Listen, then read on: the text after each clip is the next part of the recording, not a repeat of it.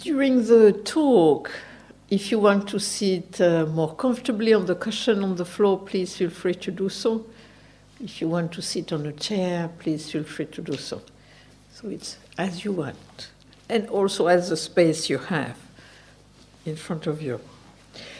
So tonight, I would like to look basically at the basic building blocks of meditation. So we talk about meditation in daily life. But looking, because often we have a certain idea about meditation is this technique or that technique. Meditation is mindfulness of the breath, meditation is scanning of the body, meditation is just sitting, meditation is just noting. I mean, there are many different types of meditation, many different types of Buddhist meditation. So in a way, you have what I would call many different techniques. And then us during this week will offer, tomorrow I will offer listening meditation, then we will offer looking at feeling tones or rejoicing, loving kindness. So you have different techniques.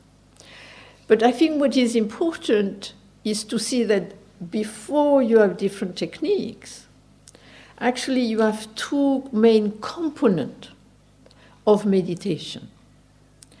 And then the question of meditation in daily life is how can I cultivate these two components, and also how can I, in a way, use them within myself. So the two components are, in terms of the traditional language, samatha and vipassana. And then each term can be translated, looked at in different ways. So the first one refers to, generally is translated as concentration. Personally, I would rather use the term anchoring or focusing.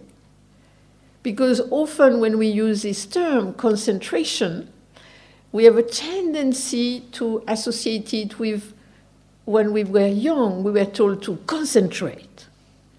And then when we were told to concentrate, we were told to narrow and generally to tense up. And so this is, in a way, the last thing you want to do is, as you sit meditation, I must concentrate on the breath. I must concentrate on the body. You really don't want to tense around the breath or the body.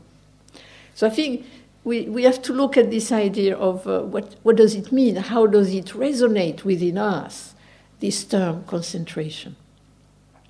And that's why, personally, I prefer to look at it more in terms of anchoring.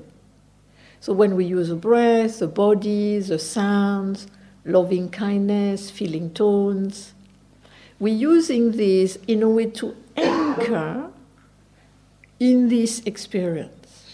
Because often we feel ourselves a little distracted, a little lost in amplification or whatever it might be. And so this is anchoring. And how does it work, this anchoring? It's a bit like the anchor of a boat. So you have a boat is anchored, but it doesn't mean it doesn't move. It just means it doesn't move too far so that it doesn't get lost at sea. So it moves, but within a certain circumference, within a certain area. So instead of thinking of concentration, I must not have any thought or etc., more that, yes, we will have thought, feeling, sensation, we'll hear sound. But because of the anchoring, it will kind of not go too far. We won't get so lost. So there is this idea of anchoring, but within that anchoring there is a little movement. So that's why I like to use this word, anchoring. In terms of the concentration itself, if we want to use that term, I think we have to look that often in meditation, we can look at what I would call exclusive concentration and inclusive concentration. So sometimes some techniques are telling us, you push away everything, the thought, anything, you just concentrate on the breath, on the body, and everything else must be pushed away And that's what I would call exclusive concentration. And at one level, that method can be efficacious. But I'm not sure that this method can be so ideal for daily life.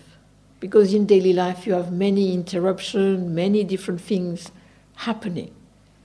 And that's why personally I like to look more at concentration in terms of inclusive concentration. So you anchor on the breath, in the sound, or whatever it is, but within this wide open awareness. So there is anchoring, focusing, concentration at the same time as space. And that's why we talk, as Chris mentioned, foreground and background. So foreground, you have the breath or the body, and in the background, you have everything else. And then it can move.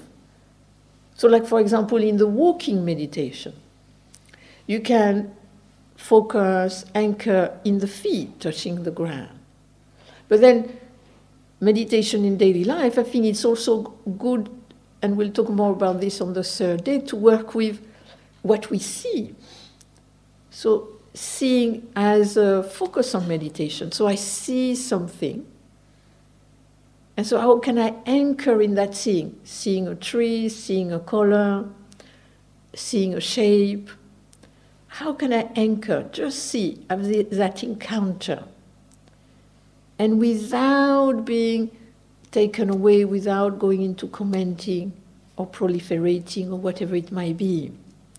And then, you see, you walk, you see something, then it disappears, you see something else, then it disappears.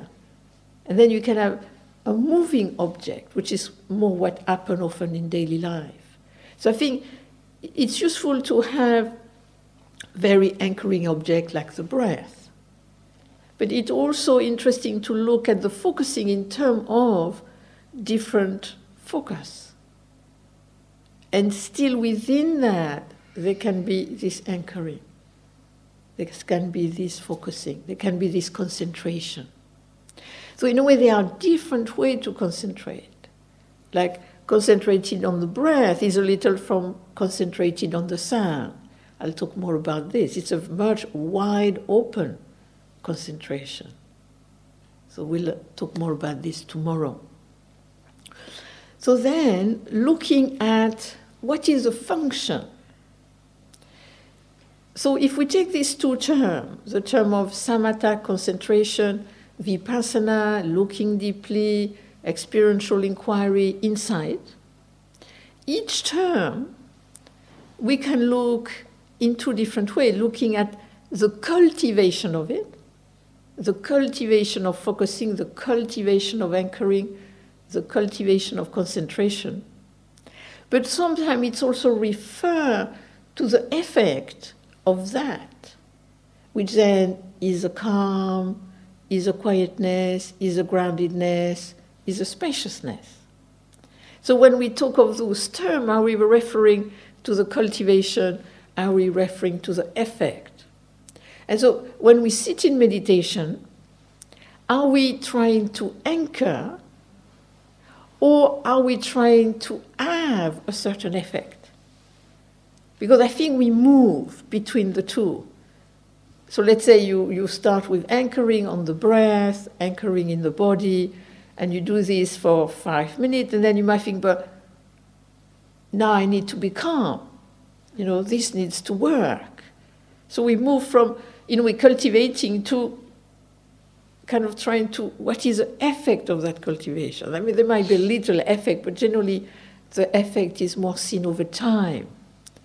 So looking a little at that two aspects, concentration as cultivating something and concentration as calm, which will be the effect of that concentration.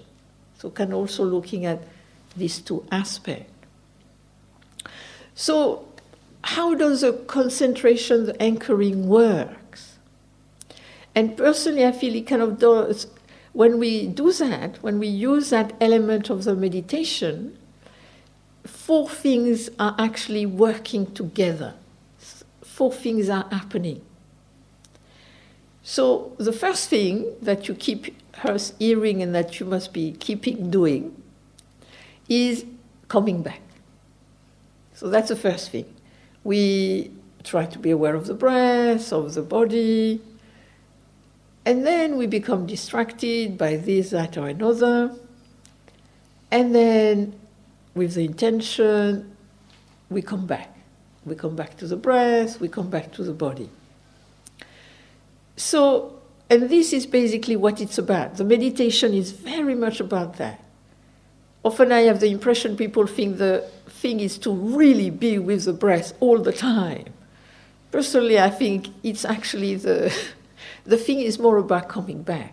Because I think it's very hard to kind of, have what I would call a 100% focus. I think we're not totally wired that way. You can have a very strong focus, but I think in very specific circumstances. So, meditation in daily life, so one of the things is to come back. This is really the main thing about anchoring. About concentrating is just that. You sit on your cushion, you are with the breath a bit, you come back to the breath. You stay with the breath a bit, and then you come back to the breath. But each time you do that, you do something quite, you might think, but, what you often look more at is the fact that you go away. Often that's what I hear, but I have all this thought. So you're kind of looking more at the fact that I go away. What personally I'm looking more at the fact is that you come back. And then by coming back, of course, you will go away again. But every time you come back, at some point. And each time you come back, different things happen. The first thing is that you are not feeding, for example, mental habits. If you have a tendency to think that way, to have certain storyline and everything, you go a bit into it, and then you come back. You go a bit into it, and then you come back. So you don't feed it. Then you also dissolve the power of it by just repeatedly coming back. Because in a way you become slightly less invested in, I must think this is so important, even if I have thought this 1,000 times before. This is kind of like, okay, yeah, I can think this, or I can be with the breath. So you start to have a little more leeway. Oh yeah, I can go there, I can come back. So then it starts to have, you don't feed it, it starts to have less power.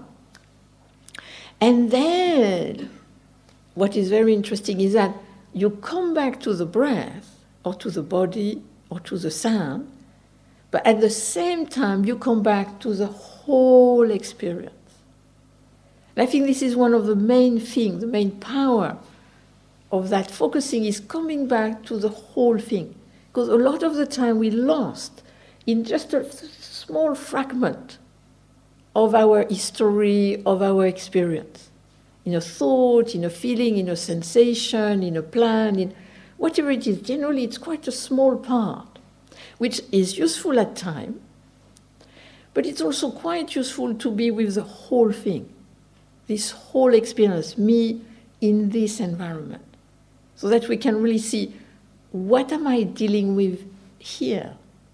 How can I creatively engage with this here? Instead of dealing more with the commenting, the abstracting about it, instead of the different components experientially of it. So that's the third thing that the concentration does. And the fourth thing that it does is that it brings us back actually to the creative functioning. So we're really not trying to stop the thought. We're not trying to stop thinking. But we are actually trying to help the thinking process, feeling process, sensing process, relating process to its creative functioning. So, for example, let me look at some mental habits we might have. So one of the more pleasant one that I had a long time, because when I used to be a Buddhist nun, Zen nun in Korea. And so in Korea I had lots of opportunity to meditate. We were sitting in meditation 10 hours a day, 6 months of the time, so 6 months of the year, so lots of meditation. And that was a fantastic opportunity for me to daydream. And that was at the beginning, my favorite activity. And it took me some time to realize I was daydreaming, because it was so entertaining. So daydreaming is really kind of, very favorite activity. And then what is interesting, what took me some time creatively engage with that habit, was actually to start to see first that, I am daydreaming, that's what's going on here. Then to see the different shape of the daydreaming. One of the was, that I wanted to become a kung fu mistress, and then I would have all kind of adventure. Me who is not really into exercise, And then until I went, and tried to do a little kung fu for an hour, and then I realized this is not for me. That one went. But so you have this kind of, fantasy. You kind of daydream. So that was a thing, kind of seeing what's the story about? What am I daydreaming about? And then the next thing was to actually see how it started. What I would call nearly the taste of that type of thought. And I realized that it was really seductive. It was suddenly, I am, in Korea you do questioning. I was with the questioning, and then suddenly, it's like suddenly I see, chocolate cake, or I don't know, And then I realized that it started like this, started with these words. If I had, if I was, and then off I would go in this wonderful, wonderful. And so I think it's important to see that the anchoring is not just about, I must not think that. But it's just in that anchoring there is also the connection with the vipassana, which is this seeing, this looking deeply. And I'll talk more about that. And that's an important part of the practice. So one might do daydreaming. So just, daydreaming. Come back to the breath. Or you might do, that favorite activity, but that's a little unpleasant, is ruminating. So you are fine here. As far as I know, nobody is doing anything to you. And then suddenly you remember something from the past. Somebody said something or did something. No, really, they did this, really. I mean, that was terrible, terrible, terrible. How could they do this? How could they? And so you bring, this pain from the past now. And generally you jump in the future. And if I see them ever again, I am going to say this. And then you plot revenge, which is a very compassionate activity on the cushion. And in a way, to see that, to kind of see, one moment I was relatively okay. The next moment, suddenly I seem to be stuck in the past. And then I kind of try to rearrange the past a little bit too often, when actually this is something we can't do. We can't rearrange the past. We can learn from it, but we can't rejig it. And then generally we bypass the present, at the present, just to watch the breath, the body. And then the future, you generally have all kind of scenario when you're going to get them, but generally they won't say what you thought they would say, so that you can say something, generally, So see, possibly, maybe the best thing to do is to be here, to cultivate awareness now. So in due time, if I meet the person, then in that moment, can I creatively engage? Then you might have what I would call negative fantasizing, when, somebody might look at you funny and then you create a whole thing around it when actually they just had the sun in the eyes. Here it's, here you can, you're in silence, but you can still look at each other, you can still smile at each other. But not everybody might smile at the right time, They might, who knows? So you'll be, why didn't they smile to me? Do I look funny? There's some problem. So you might make a whole thing about somebody that, they don't like you or whatever it might be, when actually, who knows, they were deep in their meditation or deep in their daydreaming or whatever it was. And it had nothing to do with you. So it's funny how often we can. How often of a little feeling of fear, a little feeling of feeling a little uncomfortable. And just, in a way, noticing that. Just, being aware of that. And then coming back. Because in a way, the daydreaming, come back, the creative functioning is imagining. The ruminating, the creative functioning is reflecting. The fantasizing again, back to imagining. So I think it's to see that we have lots of creative functioning in terms of the feeling, in terms of the thought, in terms of different things. And that become generally habituated, and often, sometimes negatively habituated. And so I would see part of the concentration, the anchoring, as helping us to come back to the creative functioning. So that then we become more free. If I want to think, imagine, reflect, I can do that. And then when it's enough, I can leave it. And so that's also what often happens in meditation on a retreat. Suddenly you can have a wonderful idea. You can, oh yeah. And that you can follow it a little bit with that. Oh yeah, you see something you've not seen before. But at some point, suddenly the brightness goes and then you repeat it. And then you might just want to come back to the breath, to the body, to the sounds. So they can be thought, and then we can, creatively engage with thought. And part of that is that anchoring. So I would say the anchoring, the concentration, the focusing is helping us to do all these different things. And through that to become more calm, more grounded, but also a little more spacious. So that the thought can appear, but within more spaciousness, instead of being really sticky in a way.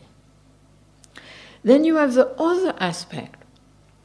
And the other aspect is vipassana, which means literally looking deeply. Vipassana, looking deeply. You could also look at it in terms of experiential inquiry. So going inside the experience. But often it's also translated as insight. And again, the cultivation is a looking deeply. The effect is having an insight or seeing something clearly. So there, with that aspect, is kind of using the brightness of the mind. I think it's very important to see in meditation we try to use the brightness of the body-mind in a way, the mind-body complex. And so one way to cultivate this, which is very easy and which we can easily do in daily life and which can be very interesting, is through being aware of change, being aware of impermanence. And why that? And what is interesting with that? And this is not like a kind of philosophic or philosophical or kind of scientific or analysis or thing of that nature. It's not commenting on something, but it's more trying to be in the experience of change, trying to experientially really know things change. Because this is a little trying to dissolve the tendency we have to permanentize. Possibly today, I hope not, but possibly some of you were sleepy, some of you had lots of thought, or some of you had some uncomfortable sensation in the body, some pain. And you might have thought, oh, I have so many thoughts today, if I have as many thoughts, the whole week this is going to be terrible. I have this much pain, I'm going to have more and more pain. So we have a tendency to, because we experience something, it's going to be like that the whole time. We have a tendency to expand. It's always like this. It will never change. And that's why in terms of the day-to-day experience, it's very interesting to just be aware. The thought changes, the state changes, the mood changes, the sensation changes. I mean, the weather changed. I mean, yesterday I went out in the early afternoon and it was like blistering wind. It was amazing. But I have no idea, is it going to last or not? And then it did not last, and then it rained, and then that did not last, and then something else happened. But we can think, it's such a strong tendency, it's going to last. Such a strong tendency. And because of that, then it can lead to a lot of anxiety, to a lot of kind of fear in a way. You know, if it's like this now and then, I'm not saying that something don't last, but not all things last to the same degree all the time. Because things change in a way in two different ways. One way they change is by arising, staying a while, and passing away. So they come and they go. And this you can notice in terms of the meditation with an itch. So let's say you have an itch here. You sit there, the breath, then it's so itchy. I mean, it's so itchy, you feel it's going to itch forever. Because it's so intense. And I think why we think it's going to last is because of the intensity. We think it's so there. This is really, how can this so there thing can go? So generally we scratch or whatever, but here you don't, you say, okay. And you go inside it. And if you go inside it, you can notice the second way things change is that they change within themselves. They're not fixed and solid, they change. So you go inside the itch, you stay there. And a lot of the time, not always, but a lot of the time, it goes. And it's so gone. And in a way, what we're trying to suggest is that you experience that it was so there, and now it's so gone.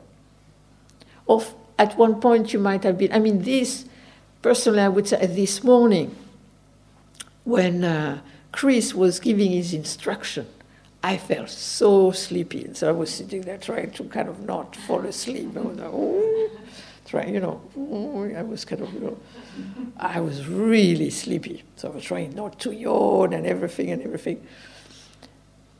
And in a way, I was curious. I feel very sleepy now. What's going to happen next? Instead of thinking, if I'm sleepy like this all the time, I just thought, I really feel sleepy here. Let's try to keep awake, because we're in front of everybody, and and he's giving the talk. The poor thing, if I nod off. And then I just observed. And then, at some point, it went. It went by itself. I did not really have to do anything. At some point, it just, now I feel fine. And I did not feel it again through the day, when sometimes I might feel again sleepy after lunch. So, something comes, and to me this is, for meditation in daily life, this is really something I would really recommend as an easy practice to do, is if you feel something, if you experience something, the first thing to do is to ask, how long is this going to last? And going inside it.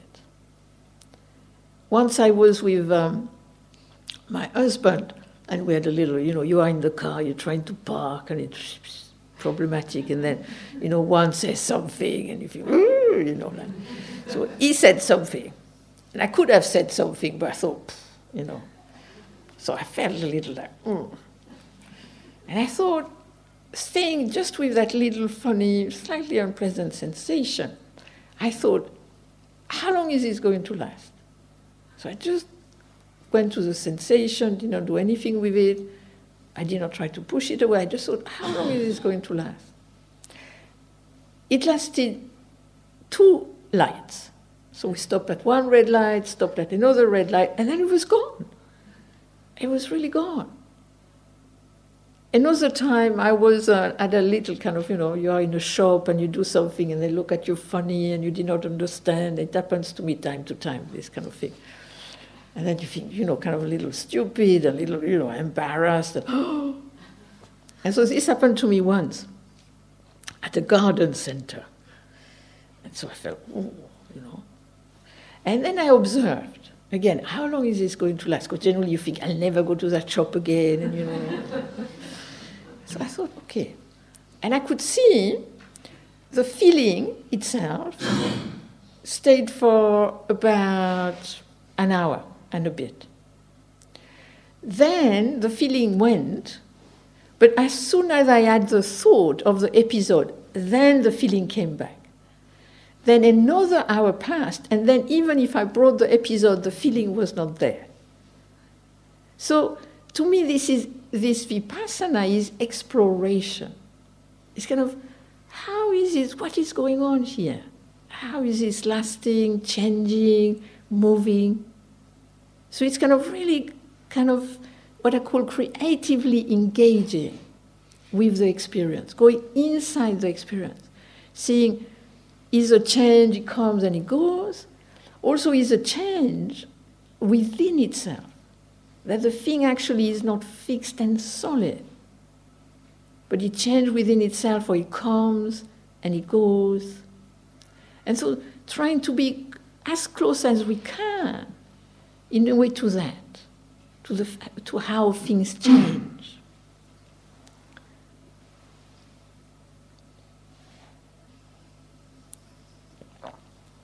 So this is in a way what the experiential inquiry is about.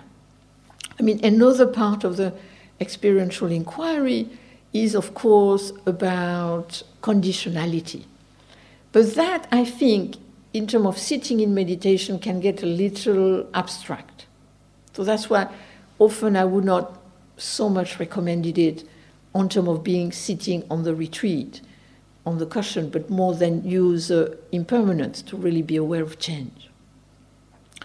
But in terms of meditation in daily life, I think it's really interesting to look at the conditions. Because back to this, the impermanence and the conditionality are very related. And then how we can use the mindfulness that we develop, and also this looking deeply, this experiential inquiry in meditation, but also in daily life, is looking at the different level of what we experience. Because often we have a tendency to kind of relate to things quite intensely. They're intense. Or we only relate to them when they're intense. And personally, I think what I found over time with developing the creative mindfulness in meditation is that actually there are different manifestation level of these different habits we've had. Like, let's say, mental habits, or it be emotional habits. And I would say there are 3 levels. You have the light, the habitual, and the intense. And I would say the conditions for each are quite different. And the way you can creatively engage is different too. And so not to think to do exactly the same thing with all. So first we have the light. And this, you see, you could be sitting in meditation and you could have very light thinking. And I think this is, very natural occurrence of the brain working. You hear a little sound, that's a radiator. Or you have a little thought of this, a little memory of that. But they're very light. they're not very sticky. So you see them, and you come back, And so just, to see that. This is a light thought. You don't need to have a bazooka. It's just a little light thought.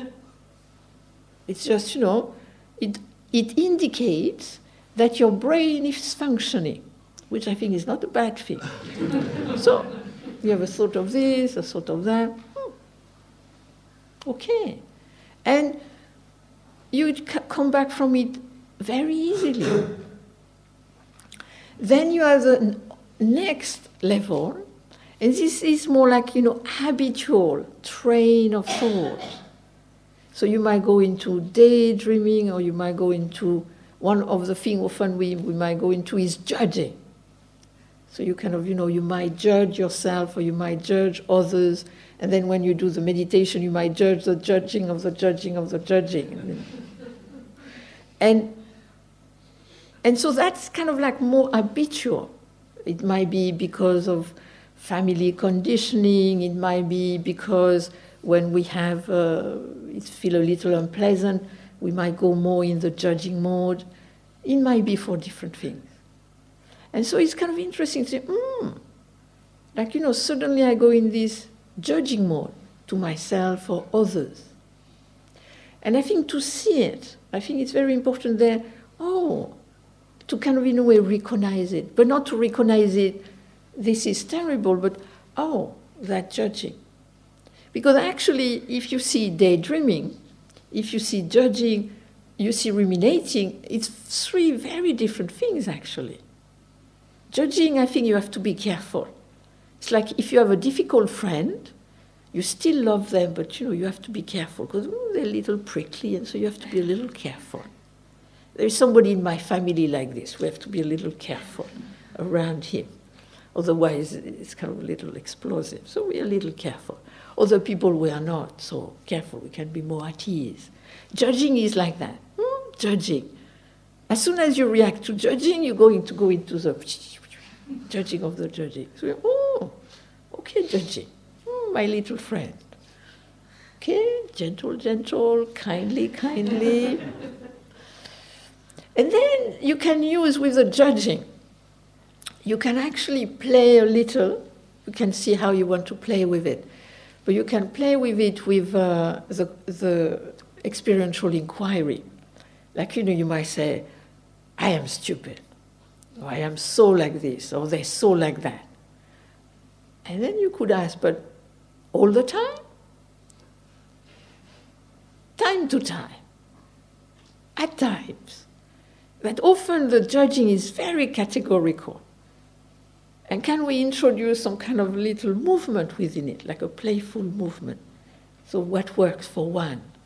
That often, like if you make a mistake, I always make mistakes.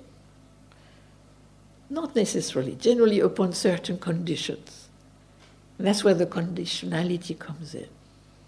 With the daydreaming, to see, kind of there is this pull, to fantasize, to go somewhere else. Can I come back now? And I think one of the things we can play with the daydreaming is something we'll introduce later, appreciative joy. Often daydreaming is about what we are missing now. And so kind of like an antidote can be, what is it I can appreciate now? What is it I can enjoy now? With the ruminating, just what I described, noticing, this is a past, this is a future, but maybe trying to be here now. So trying to creatively engage in a different way for each of these different habits. The same way that if we felt sad, or if we felt angry, we felt anxious, this is a little different. We need to creatively engage with this different state in a different way. So recognizing something which happens often, but again, it does not happen all the time. That I think is very vital.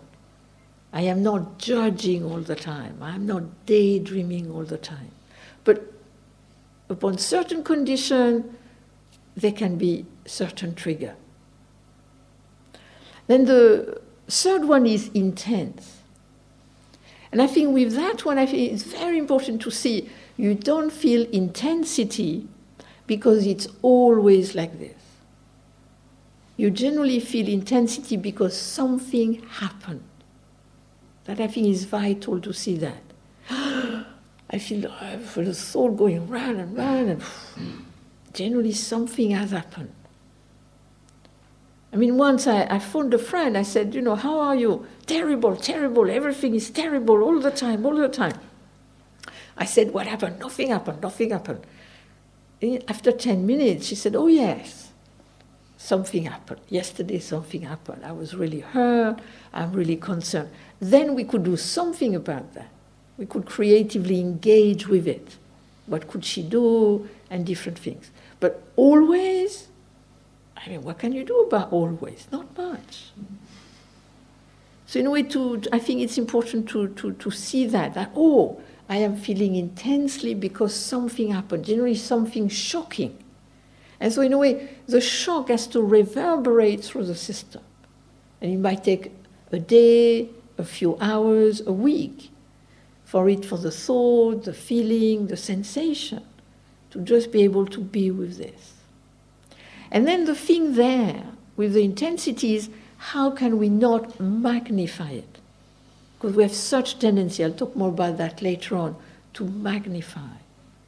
And I think there, what we can do is with the meditation, we can use the concentration to create space, but not to use the concentration as a hammer. This is going to get rid of this intensity. That's not going to work that way. But yes, this is intense, but for a few seconds, I can be with the breath. I can be with my feet. I can be with the sound. And so for a few seconds, there is a little space. And through that, you might not magnify. And then you might be with the intensity, and then slowly, like all things, it's going to change, and also upon different conditions. So that's why the vipassana, the looking deeply, the experiential inquiry, is very much about, in a way. It's very much helping us to be more clear, but also, I would say, helping us to be more flexible. So this is like this, this is like that. And so, in a way, you have the concentration and the inquiry, you have the anchoring, the looking deeply. So the quietness and the clarity coming together. And then from that, in a way, you have this creative awareness. And in a way, what we're doing here during this retreat is really developing this creative awareness, this creative mindfulness, so that you can take it into your daily life. The way you listen, the way you talk, the way you work, the way you relate, the way you do the dishes. But not as a mean to become more self-conscious. I must do these dishes mindfully. This is really not that. But as a mean to be more in the experience. And to remind ourselves, can I be present to washing the dishes, the water and things? Can I be present to listening to my friend? Can I be present when I walk? Can I also, with working, I mean, that's why I always encourage you to bring the creative awareness to how we work. Because I think how we work, this is very interesting to kind of see the assumption we have at work. How do we work? How do we stress ourselves a little sometime when we work? And so it's kind of bringing, how do I work? How can I creatively engage with working? So I would see what we're doing actually is really to help us to develop this creative awareness. And as we live our daily life, in different ways, we'll talk more about this at the end of the week, cultivating that creative awareness, applying it. Because I think here we kind of, in a way, developing the power of the creative awareness. And then in daily life, we kind of applying it. So we kind of, in a way, give it more energy, more application. And I wanted to finish with just answering the question. There was this question about flow, like, being in the experience. Is it the same as being totally in the action that we do? And my answer would be yes and no. Because in a way, you hear people who are doing sports really getting into the flow, or you might, be an artist and really be in the flow of creativity. Or you might be a gardener. I am a gardener. And I know I have to be very careful to be in the flow of gardening. Because, yes, you are in the flow of your activity, and that generally induces a pleasant feeling tone.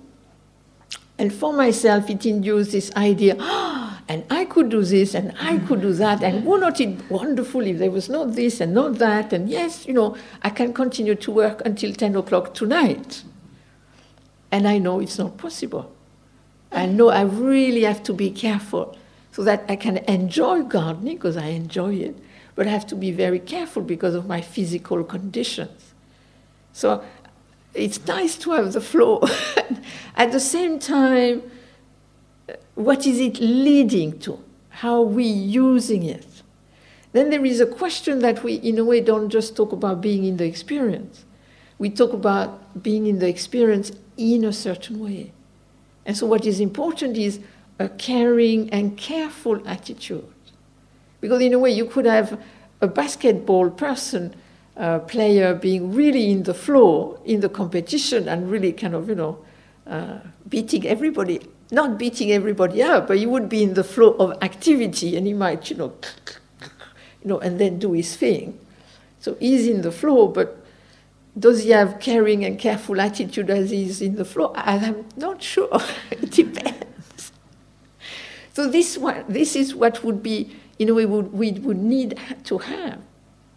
Caring and careful.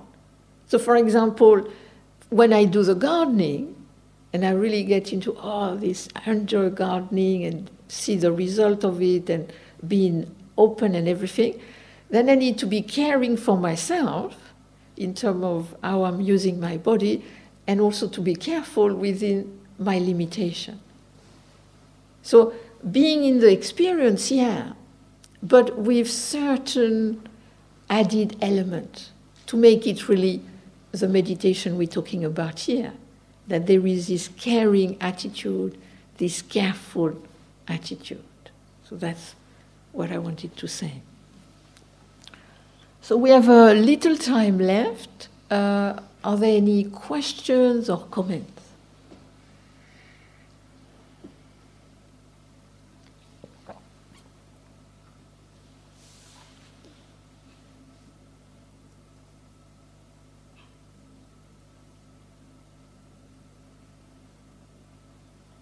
Yes.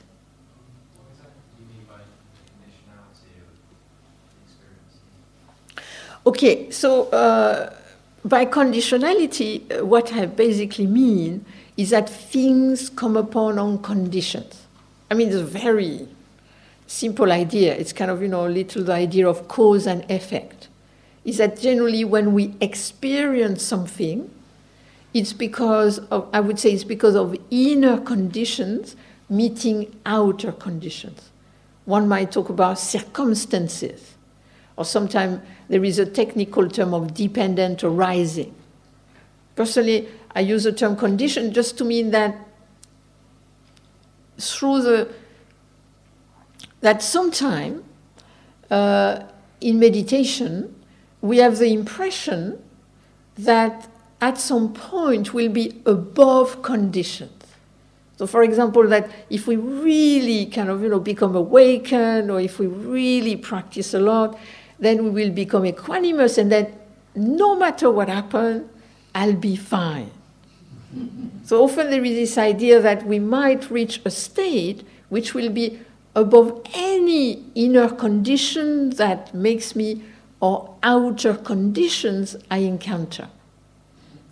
And that can be many different conditions. People, society, weather, many different things. But to me, what actually the great insight the Buddha had was about conditionality. That actually things depends on the external, but meeting this internal external being. So that's why, because often we have such a tendency to fix ourselves. I am like this, I am like that, I am this quality, or I am this physicality, or I am this problem, or etc., etc. When actually we are many, personally I would say, we are, in terms of definition, a flow of inner conditions meeting outer conditions. And I would see part of the meditation practice as helping us to discover more and more the conditions that forms us, and also how the outer conditions impact us. And then it becomes about creatively engaging with this inner condition meeting the outer conditions. Is that clearer?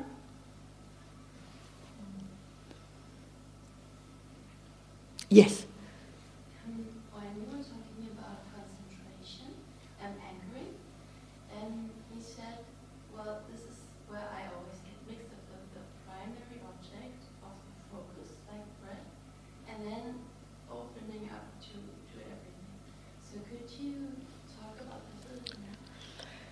So in terms of concentration, I would say you have like a spectrum of a way you can concentrate. On this spectrum, you have what I would call a narrow, tight concentration on a small focus point. And on this side, I would have like a wide open concentration. So on this side, you could have, for example, what I would noting technique, for example. On that side, you could have just sitting, silent illumination, dzogchen, gazing technique. And personally, I think here, it can be very efficacious, but for some people, it can be a little tensing, bringing tension. And there, also for some people, it can be very good. For others, it becomes a little vague. But you have these two quite different possibilities in terms of concentration, and then a whole spectrum in between. And personally, what I would recommend is actually to have something in the foreground, but within a background. And then sometimes too, we can have, different things. So it depends a little what the object is. So let's say you could have in the foreground the breath. So the breath is your anchor, but you anchor in the breath, you're aware of the breath, but within a wide open awareness. So the attention, the focus of attention is on the breath. But as you are a human being with 6 senses, in Buddhism they include the mind as a sense, it means that although you're focusing on the breath, let's say 70% on the breath, at the same time you're aware of the sound. I presume you might have noticed the sound which I think is of the radiator. Or we might have noticed yesterday morning the rooks. They were great. The rooks were doing their rookie thing.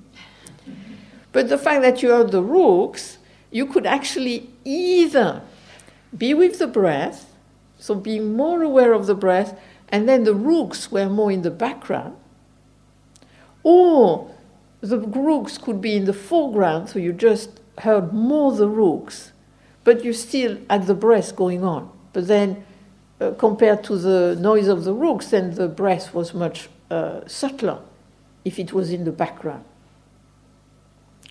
And personally, I think what is interesting in terms of meditation in daily life, which we can also play with in walking meditation, is with what we put in the foreground and then what is in the background.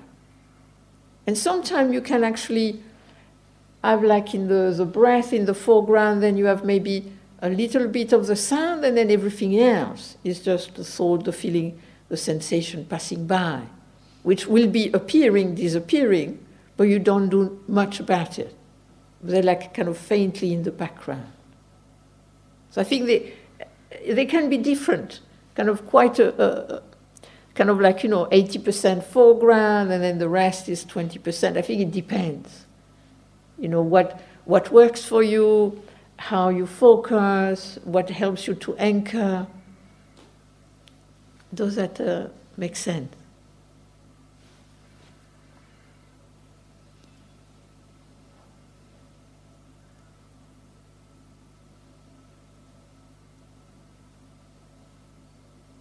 Yes.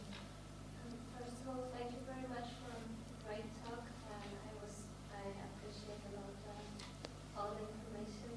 And I was wondering, going back to conditioning, if you it was really useful personally for me to get this sentence to cultivate for how long a specific state gonna last. So just to ask ourselves this kind of question to cultivate impermanence and observing it. So I was wondering if you have this kind of exercise, even though you said that in the daily life observing conditioning is much more difficult, but maybe you can advise something on it? So you mean in terms of the meditation? Like if you sit in meditation... More to try, you can observe your conditioning during the meditation, but more daily life phases, how maybe to observe conditioning in daily life. in daily life. Oh, I think it's easier actually, because I think as we sit in meditation, generally there is not much going on. I mean, you see, I think we have to look at, there is two different worlds here. You have conditioning and conditions. So conditioning for me would be like habits, kind of recognizing the habits. And when we sit in meditation, we can really recognize the habits. But you also have what I would call conditions in terms of inner conditions. And one of the things to notice, for example, is the triggers. So we can become conditioned and have a certain conditioning, but we're not like that all the time. So what is it that suddenly, you feel fine, suddenly you're on edge, or you feel irritable, or, I used to, many, many years ago, suddenly I would look for somebody to have an argument with. So I would look at generally my husband, because he was the closest, I would say, and he would say, I have not done anything. And I would think, it's true, he's not done anything. So why do I feel irritable to such a degree that I need to find somebody to be irritated by? And so I kind of went backward to the conditions.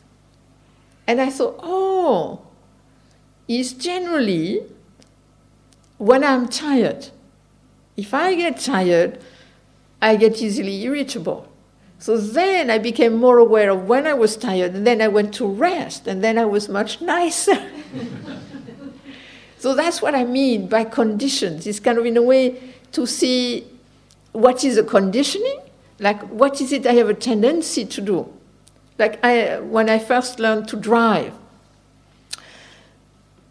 you could still do this, now you can't. But in those days, you could lock the key in the car. So one time, I locked the key in the car, called my husband. Second time, I called him. Third time, he said, you always lock the key in the car. And I thought, wait a minute, I don't do it like, every second, every day, every minute, Then I thought, what are the conditions? And I realized I did it when I had to park in a tight space, and I became all kind of little stressed. And then after that, whenever I had to park in a tight space, I went very slowly and very careful, and I did not do it anymore. And then he started to do it, but that's another story. So in a way, it's kind of like back to the impermanence, noticing I don't do this all the time. So what are the conditions? What are the conditions? What is the trigger? Sometimes it's a word in our mind. Sometimes it's a contact with somebody. I mean, once I was working with somebody and she was saying, it's so painful, I feel guilty all the time. And I questioned, I said, guilty all the time? Could you be aware when you don't feel guilty? So when you feel fine, can you be more aware of that? And then she came back, it's true, I am not guilty all the time. Okay, that's one thing. Second thing, I said, what are the conditions? What is it that makes you feel guilty? You move from feeling fine to feeling guilty. Then she looked at the condition and she realized actually it was just one person. When she made that one person, she would kind of, that was it. It would trigger that state. So that's what I mean by in daily life, you have so many opportunities to, and one of the, we'll talk more about this on Friday. I think one of the main conditions of what happens to us, our conditioning, is the feeling tone, the tonality of our experience, pleasant, unpleasant, neutral. But we'll spend a day on that, because I think one of the very important practice is to become more aware of the feeling tone upon contact through the senses, and how that influences a lot of what happened. That's a kind of interesting condition. But also outer conditions are very important. Somebody we meet, certain situation. I mean, there are many different conditions.